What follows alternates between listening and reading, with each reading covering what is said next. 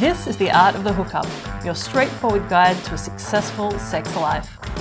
I'm Georgie Wolf, an Aussie escort and total hookup enthusiast.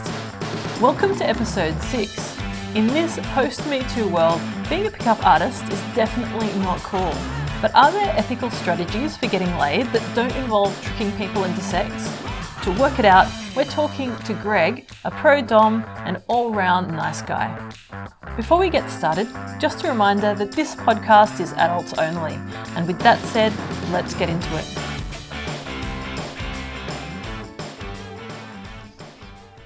Hey folks, this is Georgie Wolf here, Melbourne escort, writer and socially awkward seductress. Welcome back to my podcast, where we talk honestly about how to have an amazing hookup. By that, I mean finding the people that are right for you, negotiating awesome sex, and walking away feeling good about yourself. Today, we're hanging out with Greg. He's a kink professional and just a generally really awesome dude. And the question I'm asking today is there such a thing as an ethical pickup strategy? Hey, Greg. Hey, Georgie. So can you tell us a little bit about yourself? So I'm a technical professional out in the real world, but I also has a sideline work as a pro-dom, which is a form of sex work where people enjoy kink activities. Okay, so people pay you to do kink stuff with them? That's right, yep. Oh, that's awesome. How long have you been doing that for? I started that about 5 years or so ago, segued out of my personal life after some really good feedback about how I sort of made it safe and really helped people explore new things for them. So I took that as an opportunity to kind of offer that as a service to people more broadly. Yeah, that's awesome. Okay, and speaking of exploring new things, one of the reasons that I'm so excited to have you on this podcast today is because you're exceptionally good, in my opinion, at making new lady sexy friends. Thank you. So if you'd left it up to me, I'd say you're extraordinarily good at picking up chicks. But I feel like maybe you see things slightly differently. Yeah, and it certainly hasn't been the case. So I'm in my mid-40s, and my life has been a very changeable thing, and I'm continuously learning new things. Even this year is kind of a new phase in my life after sort of experiencing different interactions and relationships and changes in the world over the past couple of years, bringing in new thoughts. So the way you do things has changed a lot since when you were young, and also lately too. I feel like things have changed a lot. Yeah, absolutely. Yeah, constantly evolving, and I'm in a position now to be able to look back and think about the way I perceive things in my teens and 20s, and that sort of puts me in a position I really have compassion for people who are still, or who are in that mindset that I used to be in. Yeah. And I can kind of see people around me, it's like doing some of those things, like, following the tropes that television and media sort of lays out for us about how to engage and, what works to hook up or pick up or get laid or whatever phrase you want to use. Yeah. And how flawed most of that is. And this is why we're here, right? Because I just, I'm still working it out too, but I'm just getting this hunch that there are better ways we could be doing stuff. And particularly when it comes to picking up. So I feel like most of us would be familiar with the idea of what a pickup artist is. They're people, usually guys, who really strategize around the process of getting laid. And this stuff has been around for decades. Mm-hmm. But in recent years, we've become a lot more aware that some of the stuff these guys are practicing is pretty uncool. So things like hassling women on the street, touching people without asking, things like that. And because Me Too has happened, and we're really tuned into our attitude towards women in particular and our attitude towards consent, we've gotten pretty down on this stuff. I know some well-known pickup artist coaches have been banned from coming to Australia because people have complained that what they teach to their students encourages violence towards women. Yep. As someone who's really into picking up in general, I'm sort of curious as to whether there might be ethical strategies we can use to help our chances of picking up. Because obviously most of the stuff associated with pickup artistry tends to be sort of manipulative or about about pushing someone or about tricking someone. And I'd like to know if there are things we can do that will increase our success rates that don't involve being a dick to other people. So I don't consider that I pick up people. Oh, tell me about that. Yeah, so I'm certainly not someone who's playing a numbers game of, it's like, how many new people can I sleep with this week? I need to pick up more people. I'm not picking up enough. Yeah, or any sort of scoring type system where it's just becomes a bit of a competition and makes the people that I would connect with some sort of object in that game. And this is the thing that I was talking to someone in episode 4 who pointed out that all our metaphors around sex are all like game related, like scoring or, I think he used the phrase "any hole's a goal," which is just fucking awful, no. Right? But what that highlights is that for most of us, we see sex as a game where someone wins and someone loses. And as soon as you set it up like that, it's like, well, to win, the other person has to lose. I have to defeat the other person, or I have to make the other person do something they don't want to do, which is like kind of bullshit. Yeah, and it's terrible. It's terrible. And honestly, it leads to bad sex. It totally leads to bad sex. Leads to bad sex. So my approach, sort of where I'm at, is that so I consider myself a demisexual. And what's a demisexual? So that's a relatively new phrase that's popped up in the polyamory world, and a source of so many new words. Because what's polyamory? No way. We'll come back to that. Tell us about demisexual first. So it's where it's important to have some element of mental, emotional connection to be able to be comfortably sexually aroused with the person. So you're not really going to be interested in banging someone until you've actually gotten to know them as a person and you know that you like who they are as a person? It's more, so like I definitely, see someone across the room or walking down the street and go, wow, they're really physically, sexually attractive to me. And then if I have the opportunity to engage with them, then there's still that filter there of, do we have any sort of chemistry? If there's something about their personality that puts me off, then that's like, yeah, you're hot, but no, I'm not interested in having sex with you. Whereas some people, once I start talking to them, it's like, oh, you just became so much more hot to me. You know what? This happens to me all the time when I go on first dates. Mm-hmm. There are inevitably a couple of things that people can do. It doesn't matter how attractive someone is or like how good they are at the conversation, but occasionally something will pop out and I'll go, okay, it's ruined for me now. And homophobia is a big one. If I'm talking to someone and they suddenly say, yeah, but like being gay is not okay, then that's it. My libido is just like crashed and burned. But I'm sort of hearing that for you, it might be not so much just keeping an eye out for those red flags, but actually more about the whole person, and that you need to make sure that whole person sort of appeal is going on before you even want to get sexy. Yeah. And like big part of it is that I also don't want to be an object to them because, it's a surprise. To my 19-year-old self, it's a surprise that girls go out to pick up guys. It's like, I didn't think that was a thing when I was 19. Yeah, right. It's like girls don't want sex, and it's only boys that want sex. I think there's a lot of people who still feel that way now. Like we feel like girls don't really want sex, therefore the only way you're going to get to have sex with them is if you trick them. Exactly. It's the girls are the keepers of the sex, and you've got to sort of break into Fort Knox and steal what you can. Storm the castle. Which is ridiculous. and honestly, I've seen women leap on you, right? Which is why you're here. So I know that that's not true. We know, and you know, that there are women out there who really do want sex and who will go after what they want, right? Yeah. Yeah, and so the biggest core thing that I've found and worked out over the years is that people just want to feel safe and not threatened, particularly in context of the Me Too stuff. But once you start thinking about it and looking at how people interact on the street, that's so often all of my female friends tell me about how just walking down the street, they're just constantly on alert for either comments or observation, or people staring at them or trying to get in contact with them.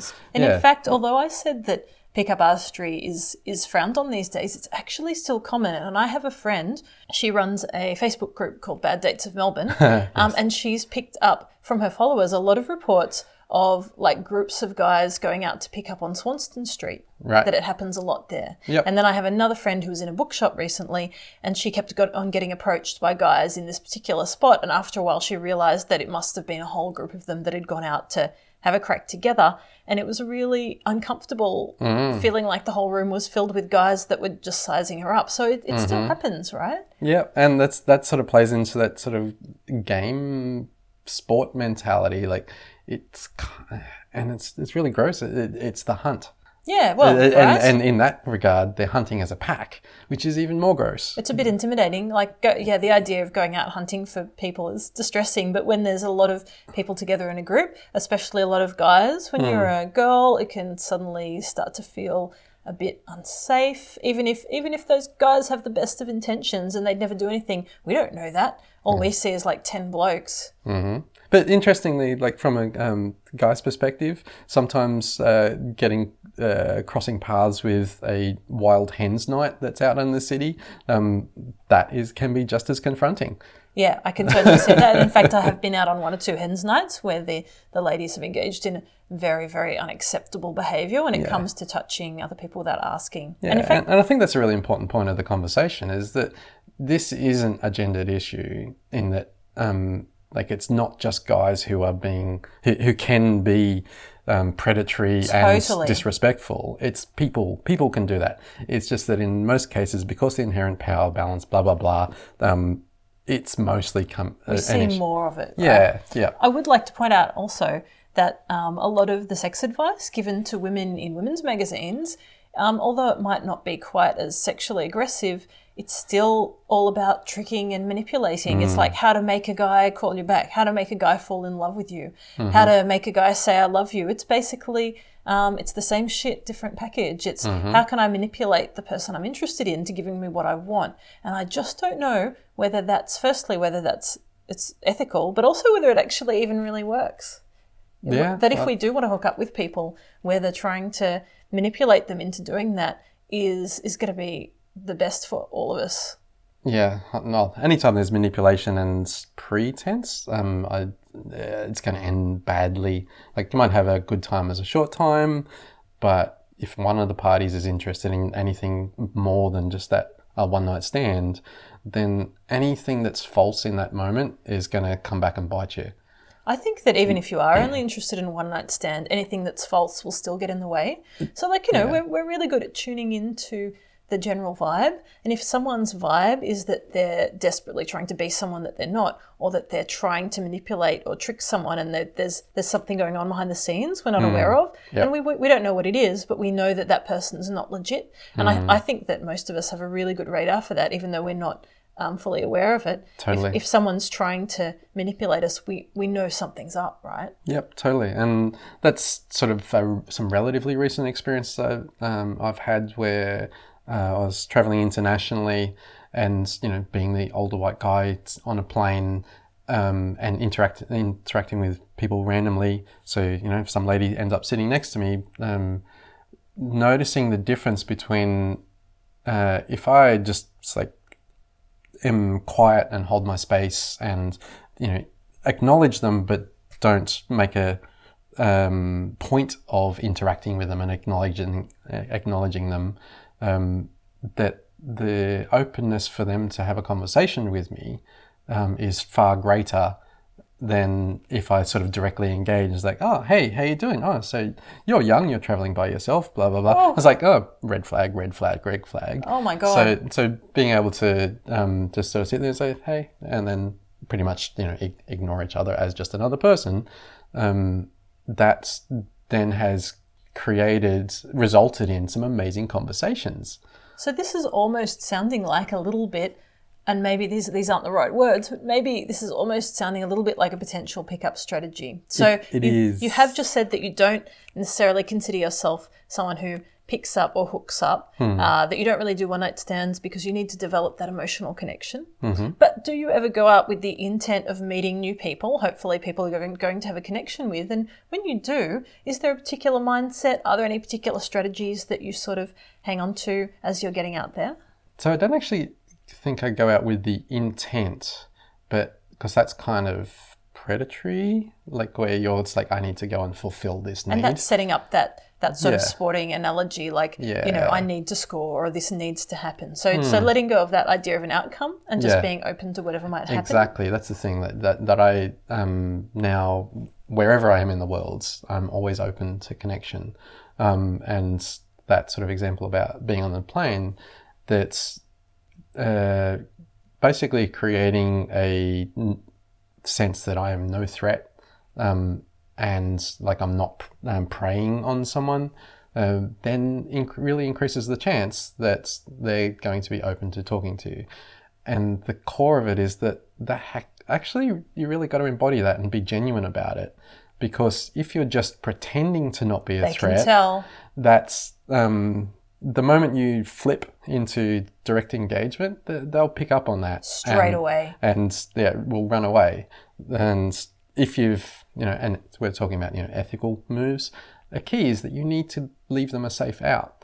So the difference, so use the plane analogy. If I'm sitting in the window seat and they're sitting in the aisle seat, that's far less threatening to them than if I'm sitting in the aisle seat and they're sitting in the window seat. Because if they're in the window seat, they have to get past me to escape. So they're kind of trapped. They rightfully feel trapped because they are physically trapped. So this is kind of the point you just made. This is kind of like fits in with my theory about what creepy is. Yes. And my idea is that the difference between creepy and not creepy is that when you go into a situation and you have an ulterior motive where you're thinking about what you want, that's creepy. So if you see someone and immediately start thinking, I wonder if I can fuck them, you're only thinking about what you want. You're not thinking about whether they want that or what they might want out of their interaction with you or whether they even want to interact with you at all. And as soon as you go in only thinking about that, people get creeped out because they know you want something out of them and that you're not thinking about them. Yeah, but a fine line on that is that it's okay to have desires. Yeah, right? So it's okay to go as like, actually, I'm really attracted to this person and I hope that they might be interested in me as well. But you need to be thinking about their needs difference also. Is, thinking about, I hope that they might be interested in me. Let's find out if they're interested in me. Oh, they're not interested in me. Okay, moving on. So rather than like, that person's really attractive, I really want to have sex with them, it's something more like, that person is really attractive, I wonder if they might be interested in having sex with me. Yeah. Right? Yeah, that's right. It's like, can this be a mutual thing? Yeah, yeah. And a big part of it is like a lot of people, I think, are, demisexual to some extent, that once they relax, then relax with a person, then openness to arousal happens. Yeah. So if you look around, and I remember, growing up, it's like, why do girls always go for the bad boys? And a big part of it is that they were having fun. Like they were doing activities which were fun and like being interesting and exciting and sort of playing together. And then incidentally out of that, they possibly went off and had sex. As opposed to all this pressure where you feel like you're being put under pressure to live up to someone else's need or expectation, that it's the elephant in the room, right? Yeah. It makes everything really uncomfortable. And equally, being the nice guy where you just hang around and you do all the nice things and you're actually beige and not that fun and interesting. So it's just kind of becomes obvious why you're hanging around, or that you just... to use that terrible phrase, friend-zoned. They just go, well, this is just a person who's nice to me. Okay. There's nothing else to it. And they're just hanging around because they want to get into my pants. Exactly. So it's almost sounding like setting out with an intent. I want to sleep with someone tonight, or I want to pick up tonight, could actually be a disadvantage when it comes to actually connecting with people that are right for you, right? Yeah. Many years ago, I remember talking about this sort of thing with guys I used to go out to clubs with when, 19, 20, and one of them said, there's this guy that he always keeps like some money in his pocket and is happy to, stop at the brothel on the way home if he hasn't picked up at the club. Takes the pressure off. So, and as a result, then it takes the pressure off, and he generally managed to find someone to connect with. Damn, I wish I could do that. Like, I wish they had all male brothels so I could have that option. Yeah, you're right. And I really hate that. So my philosophy normally, if I go out and I see someone that I think is really interesting, I'll be interested in finding out whether they're interested in interacting with me. Mm-hmm. And if they're not, I have this sort of pact with myself that at that point, I'll just give it up. It's not a case of, fine, I'd better move on to the next attractive person and go for them instead. I want to take that pressure off, because if I feel like I have to pick up, otherwise I'm a failure, all I'm doing is like, firstly, it's a bit gross, but also just moving through this succession of less and less preferential partners so that I can tick that box. And then what I end up doing is taking someone home that's completely wrong for me, and the sex is shit, and everyone feels awkward. And that person feels used, and they were used because I needed to tick the box. And so I grabbed them just because they were available. Yep. And nobody likes that feeling, right? Yeah. And that interaction afterwards, you know, the morning after waking up and going, why am I here with this person? I need to get them out as quickly as possible. That just sours everything that happens.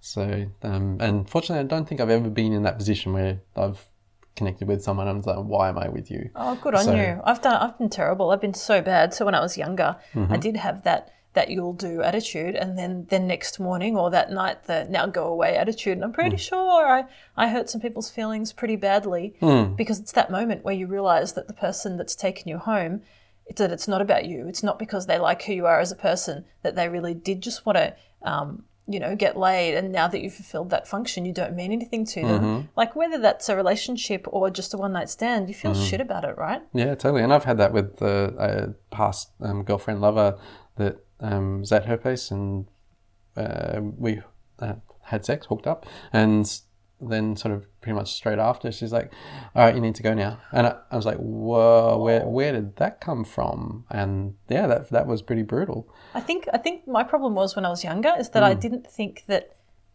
this is going to sound so bad, I'm really embarrassed to tell you this. I didn't That's think... okay, I won't tell anybody. Thank you. I didn't think that guys had feelings. I thought that, you know how I told women sex don't machines. really... Yeah, like guys just want sex and they don't really care who it's with, and therefore it's okay to treat them like shit because after you've had sex with them, you can kick them out and they won't care. But they do. We all do. Like we all want to be treated like people. And I know, this is what women are screaming about at the moment. We want to be treated like people, and that applies to everyone. Everyone wants to be treated like a person. So I kind of feel like being demisexual and really wanting to tune into the person, I feel like maybe we need that, Yeah, totally. And like I'm now sort of come from that scarcity model where you feel like, I need to find or connect with someone because if I don't, then I'll never connect with anyone ever again. Yeah, right. Into the abundance model of, yes, there is and there will be people that I can connect with, which takes the pressure off. And it also puts me in a really amazingly powerful position for sometimes when women interact with me who are just really predatory and self-focused about it and not really that interested in me, then I can sort of go, actually, this doesn't feel right, and walk away. Whereas you would have felt pressure? Absolutely. Definitely feel the pressure, and they surprisingly get aggressive and shamey and all of the things that we very broadly see as a male attribute and in society. But it's like, no, again, it's people. It works both ways. It's people. And we're all trained to see sex as it's like, how dare a guy not want to have sex with her? Yeah. And this like, no one likes rejection, and everyone thinks of sex as getting something for ourselves sometimes, and not something that we'd do with another person that wants to be doing that stuff with us. Exactly. Yeah. So how did you make that shift? How did you make the shift from, I was about to say from any hole's a goal, but I don't think you were ever quite there, were you? How did you make the shift from scarcity model to just being open to whatever comes along? A lot of different experiences and a lot of self-reflection. Honestly, a big part of it did come when I did manage to make some connections and started to get some insights.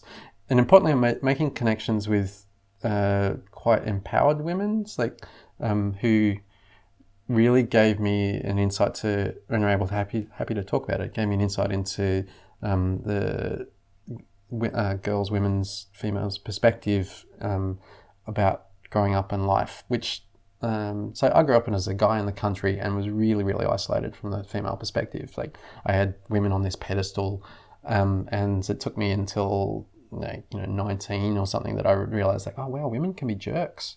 And that was a huge realization to me. And this is part of Women Are People, right? Seeing women as people, also acknowledging that people of all genders can be jerks. Exactly right. And that just became this big shift because I really cared and liked women, but I had them on this pedestal as this mystical creature, and that was unhealthy as well. Like, as much as I was being a nice guy, so getting to that point where I go, actually, some of them can be jerks. It's like, that really, funnily enough, humanized them and enabled me to think about. Start to go, well, hang on, when I have this experience, I feel like this, so therefore they might have that same sort of experience. And you can relate. And start to empathize and relate as people. That's super interesting, because I never really thought about the fact that seeing women as mystical, amazing, magical creatures is just as dehumanizing as seeing them as receptacles for your... okay, let me rephrase that. Just seeing them as a goal, seeing them as someone you want to fuck, and not actually as a person. But it is, right? Being treated like a fragile, feminine snowflake is just as insulting as being treated as someone's, like, fuck toy, basically. Yeah, totally. And, like, honestly, I'm in the phase where I'm saying fuck Disney.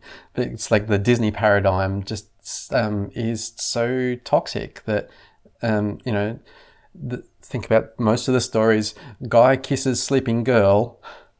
consent, she wakes up happily ever after. And it's like, well, hang on, how do they happily ever after? And, there's also, like, toxic masculinity thing and body image issues in there. It's like, well, if the guy's not the handsome prince, then he's got no chance. Right. But then also the idea that once you've done the right thing, or once you've got the girl or whatever, then they're just there and they're this accessory, right? Yeah. There's no discussion of actually interacting with women as people. So that's a big shift for you, realising that women are assholes. It's like, no, they're actually people like me. Like, I can relate to that asshole stuff. Yeah. Totally relatable. Yeah, absolutely. And did it change things for you in terms of your successes? And I don't necessarily mean your success rate, as in, I picked up more, but just in terms of your sex life, do you feel like it improved when you let go of that idea of scarcity and that idea that women were, were sort of not people? Yeah, definitely. Like, it started to, like, even subtle things, like, where ongoing, most of my lovers, I try to create as ongoing engagements rather than just one night stands. Hence why I say, like, I don't pick up so much. I connect, but don't pick up. But getting past that thing where, the sex needs to happen now, and allowing that time, bodies, health, distractions. It's like, we might be heading towards sex, but maybe it's not right, or maybe we need to pause and then reshift, or particularly since I do kinky stuff, like, maybe we need to be less kinky tonight, or more kinky. I don't know. And just allowing, like, the natural process to take its course, because human beings are designed for connection and interaction, and we're designed for sexy stuff with the people that are right for us. And if people are right for us, we're going to gradually move towards that. Whereas I think a lot of the old school pickup artistry stuff was like, we need to manipulate people and control that process. But I think maybe the more you try and control the process, maybe the more likely it is to run off the rails. Maybe the better we are at tuning into that natural process of, this person feels right for me, the more likely that is to actually work. Yeah, totally. And this circumstance. And so... again, around creating a sense of a safe space, or that I am safe for the person that I'm engaging with. I find that as a really recurring theme where when I'm engaging with people, that they feel pressure and stress to be a bit performative. I read this great article about the sex escalator recently. It's something along those lines. Oh, yeah, that sounds familiar. I could have been responsible for that one. It was great. So just to fill people in, we did just do an episode on the sex escalator, but in case you missed it, the sex escalator is the idea that we're supposed to do sex the same way every time, and that once you start this process, you have to see it through to the end. You're not allowed to slow down or stop, and this doesn't suit a lot of people because the way we do sex is different for everyone. And also, if halfway through you decide that maybe you want to slow down or that you're not into it anymore, it's really, really hard for us to stop. Yeah. And the way you're framing in this is that in terms of creating safety. Yeah, so it's like a reassurance that, like, hey, where are you at right now? Like, the difference of if you've connected out at a bar or something like that, and it's like, hey, yeah, you want to come back to my place? Let me come back to your place? Yeah, sure. And then you get back there and it's like, hey, where are you at right now? Is this where you want to go? And reassuring, it's like, I am actually completely okay to to just stop and, like, if things have changed, whether it, it could be health, you could suddenly have hit the wall and it's like, I'm just too tired for this right now. So probably my key pickup move, in air quotes, is that my instated goal is that if I'm connecting with someone, I'm connecting with them because I like them, which means I want to see them again. So it's more important to me that I have the opportunity to see them again rather than particularly having sex with them this one time and if that means that we never see each other again. I'm more interested in potentially playing again, and if we do something, my goal is to leave us wanting more, because that means that they're going to want to see me again and I'm going to want to see them again, and we'll both have a positive memory of what happened and no regrets. So it's a bit like, the standard approach of just trying to get laid is like a sort of slash and burn approach. Yes. You might get there if you put a lot of pressure on someone. You might get into their pants. People are really bad at saying no, and often as women we do feel unsafe and we will go along with things rather than say no because we're scared or nervous or we don't have the words. But then it does leave a really bad taste in your mouth, and your chances of keeping that person around is pretty much zero if they felt uncomfortable when they were having sex with you. And I know that happens with guys as well. It's not just a woman thing, because I have pressured guys into having sex when I was younger, and didn't see those guys again, because why would they want to hang out with someone who was just trying to get something out of them? So you're looking at the sort of long-term nurturing approach of that relationship. Yeah, it's a great attitude. I'm actually reminded in the world of marketing, there's this idea that it's a lot cheaper to retain an existing customer than to attract a new customer. Totally. So I don't know, maybe that's a good attitude to apply to our lovers. And there's a lot of security in having a network of lovers or ex-lovers and friends that you play with, where you have a good connection and you like them and you know they're safe, and not having any pressure to see them all the time, but having these people around so that you're not always just getting back on Tinder because you need to get laid, that there are people available that want to be with you also. Yeah, and those people are like, they've been the ones that have been the source of reflection that has provided insight for me, and sort of as what's helped me constantly evolve and shift my thinking. So, as a one-night stand, there's very few people who are going to give you any sort of useful feedback unless it's extremely negative. It's like your Yelp reviews are always going to be pretty negative. I've started putting people on the spot now, and after we're lying together in bed after our one-night stand, I'll say, hey, so I like to do a bit of a debrief after this stuff. Is that okay? And then they look at me super weird because no one does this shit. And these are words that I've borrowed from one of my friends, but I say, okay, there are 3 questions I like to ask.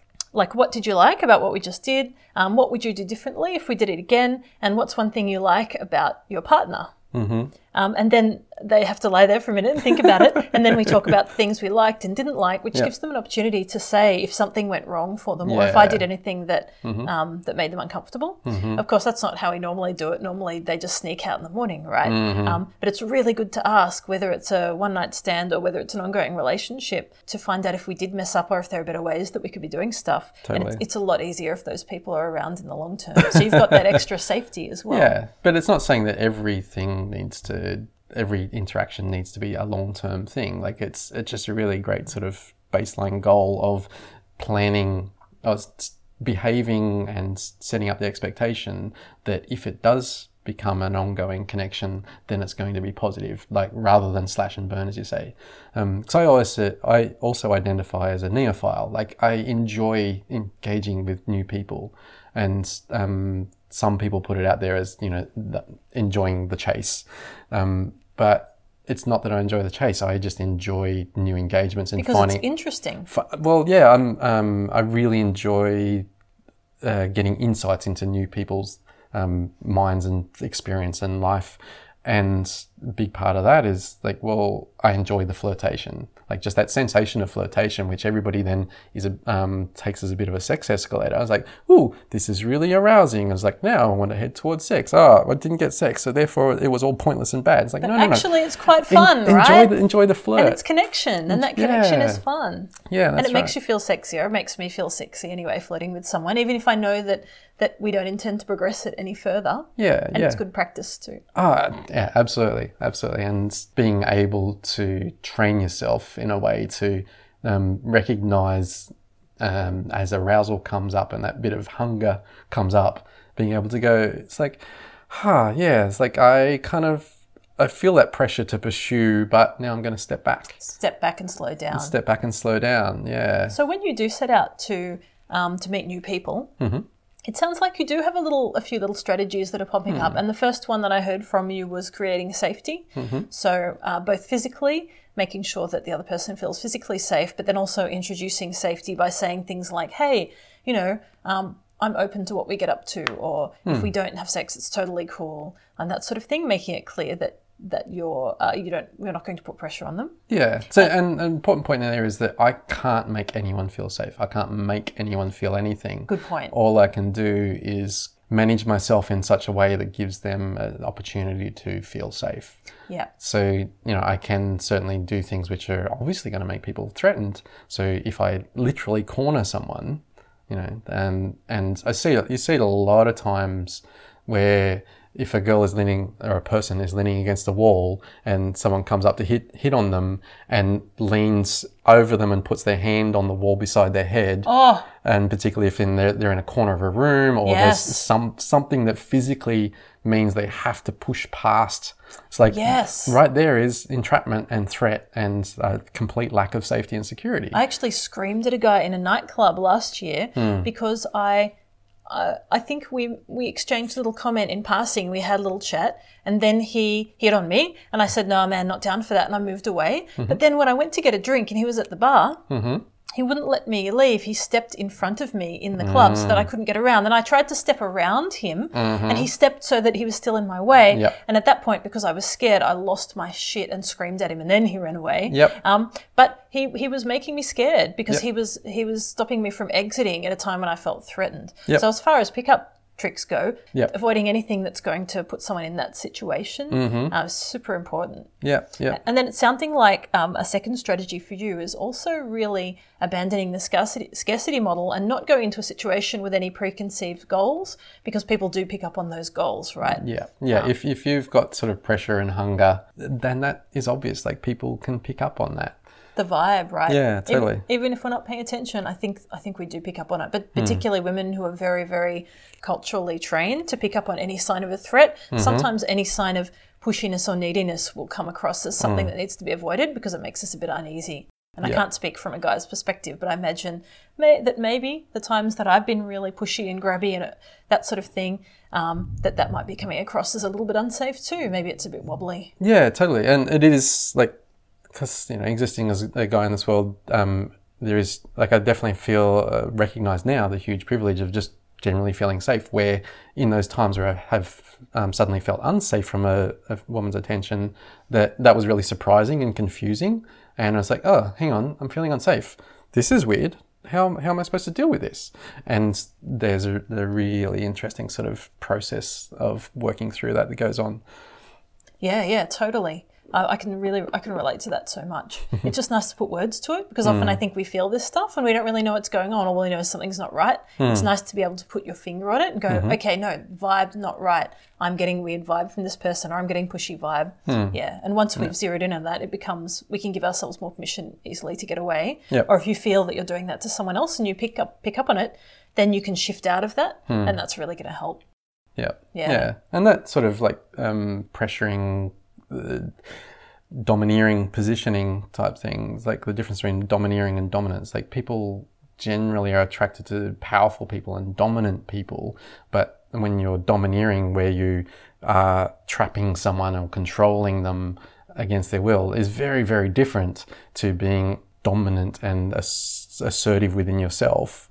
It's like, people are drawn to people who present strongly. And confidence, right? Yeah, which is different to people who present aggressively. Completely different. And this is, this might seem a little bit weird also, but one of the things I find most sexually attractive in a dude is when I tell them no, or I set a boundary and they respect that, because you have to be so confident in yourself to hear a no and go, yep. Okay, so if a guy's like, oh, you should come over and talk to me, and I say, look, I can't right now, I'm busy, and he says, oh yeah, okay, like, thanks for being honest, he's just like gone up in my estimation, but also I just think that's incredibly sexy. And I can actually become interested in someone because I said no or set a boundary and they immediately said, oh, okay, thanks for your boundary, or thanks for being honest, or yeah, I totally respect that. Like, you know, if you happen to change your mind, I'm right here. And at that point, I'm all for that. And that last bit is really important, like it's okay to express interest and desire, and like to be able to go up to someone and say, hey, I'm finding you interesting, or whatever. It's like, hey, what brings you here tonight? Would you like to talk? And if the person goes like, no, I'm not interested, or go away, it's like, okay, cool. Well, I like you, but I'll be over here if you want to come talk. And that's the best possible way to demonstrate that you have that confidence and that you have that vibe with it. Yeah. And that's the difference between being domineering and being dominant. Yes. Yeah, exactly. It's like I'm assertively and comfortably. It's like, well, you know, I'm not... I have been rejected, but I'm not feeling rejected, and I'm just leaving it on the table that even though you've rejected me, if you happen to change your mind, I'll be over here. Come talk to me. And I think that's circumstance that I've come across in the past where there's almost a knee-jerk rejection that I find that women tend to do when you approach them. That as a kind of a defense measure. And a test too. And a test, yeah, absolutely. And if you then take that as that's rejected, that definitely, if you get shitty about it, it's not going to go well. But if you go, well, hang on, that door is closed, and you completely make yourself unavailable, then if they process it and they find... and they interact with you later, and then they suddenly go, oh, actually, I've kind of changed my mind about you or about this situation. If you've closed that door, then they can't follow up with you. And this particularly applies to getting shitty. So I think when people hear no, often because we're really bad at hearing rejection, we act like spoiled kids or we get defensive or angry. And at that point, you've just failed the test. Yep, whereas being rejected happens to everyone. It happens to everyone when we try and pick up. And if you can accept that rejection gracefully and then retreat and genuinely give that person space and give them the boundary they've asked for, sometimes they actually change their minds. Sometimes they decide that you are a good prospect simply because you've demonstrated that you're a good person. It's not guaranteed. You can't make people like you by being one of the good guys. Look, I'm giving you space. Now you have to have sex with me. But definitely a lot of people shoot themselves in the foot because we put down a boundary. We say not right now, or I'm not really that interested, and then they act like total sooks. And then I end up thinking, well, you've just demonstrated that you are a bad choice. And there's, even though I wasn't super keen before, now I'm really not keen. Yep. Whereas actually just stepping back and going, yeah, okay, this happens all the time, it's fine. You never know what's going to come around later, right? Yeah, exactly. And just, again, taking the stress out of the situation. Totally. Taking the drama out of the situation. So you need to genuinely give people an out, and they need to genuinely feel that you're going to respect them saying, no, I'm up for that. And then often setting that up means that people who are inclined to maybe follow through with that are much more likely to approach absolutely. you. And that comes about it being, as when you say genuine, like that needs to be something that you are really okay with. Like it's okay to be disappointed that like you're not going to have great sex tonight. That's completely fine. And rejection's hard. But just on the broader scheme, it's like going, hey, I talked to this person and that didn't go anywhere. It's like, oh, well, it's looking like I'm going home alone tonight. And just go, well, that's just how it is. Like you really need to sit with that. That's okay. Another one that I was just thinking about is when you compromise yourself, when you obviously compromise your own standards, like if someone comes back to you and says, yeah, I'd like to do this sort of thing, and then you start to go, well, I was with my mates and we had some sort of deal about getting home together, like I'm the designated driver, and it's like, no, screw them, I'm just going to ditch them for the sake of this, where you compromise your own standards. That's also I've seen that be a turn-off. It's very unattractive, or even like compromising your own standards around the person. If the person says, oh yeah, sure, I'll have sex with you, but first I need to hang out with my friends for a few more hours, and I expect you to just sit there on that bar stool and wait. And if the guy goes, oh yeah, okay, fine, even though he's clearly uncomfortable with it, if you're putting yourself through something and not looking after your own needs, that's not very sexy. I want to be with someone who values their needs as well. Yep. And this is something Mark Manson talks a lot about in his book Models, which is kind of a pickup manual, but it's also kind of about just being a better person and that's attractive to women. Yep. So he talks about neediness, and neediness is a very unattractive characteristic. Yep. And what happens is if you're willing to sacrifice your health or safety or needs just to get laid, that's going to turn the other person off anyway. Sometimes it's better to actually be assertive and say, okay, well, these are my standards. This is what I need. And the other person will respect you. And that respect and your confidence is really sexy. Yeah. What's the one piece of advice you would give to someone who is feeling a bit stuck in this, fuck, I need to get laid, I'm under pressure, I don't know how to get out of that headspace, I don't know how to sit back and try a different way? So I'm reflecting back to sort of, late teens, early 20s, when all the hormones are raging and there is that really strong drive. I believe firmly that the primal drives come from within our body, and it is kind of hard to battle because we don't talk about it a lot in society. So my big piece of advice is to be aware that that's going on, and that you still have some responsibility for how you present that. But that doesn't mean that you can't, like if you're out at a club or something, you can't be open to a flirtation.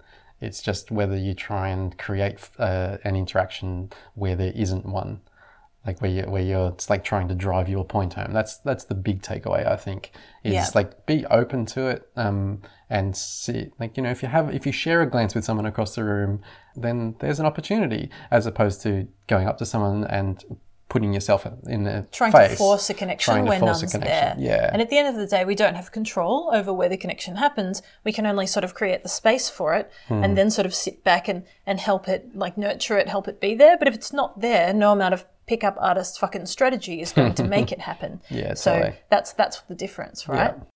We've unpacked some really good stuff. Thank you so much for talking about no this. worries. This has been great. I didn't even need to look at my notes. I wish that someone had told me all this when I was 19. Me too, man. Me too. I would have been much less of an asshole. So much less. But very much appreciate you hanging out. Think you're a legend. Keep doing what you're doing. Thank you. Thanks for listening. I hope it's been as good for you as it's been for us. As with all my encounters, I love hearing feedback. You can find me online at artofthehookup.com, and that's also the place to go to learn more about my book project. Please share this podcast with anyone that you think would benefit from hearing this stuff. Spread the word as well as the love, and let's make the world of hookups a better place.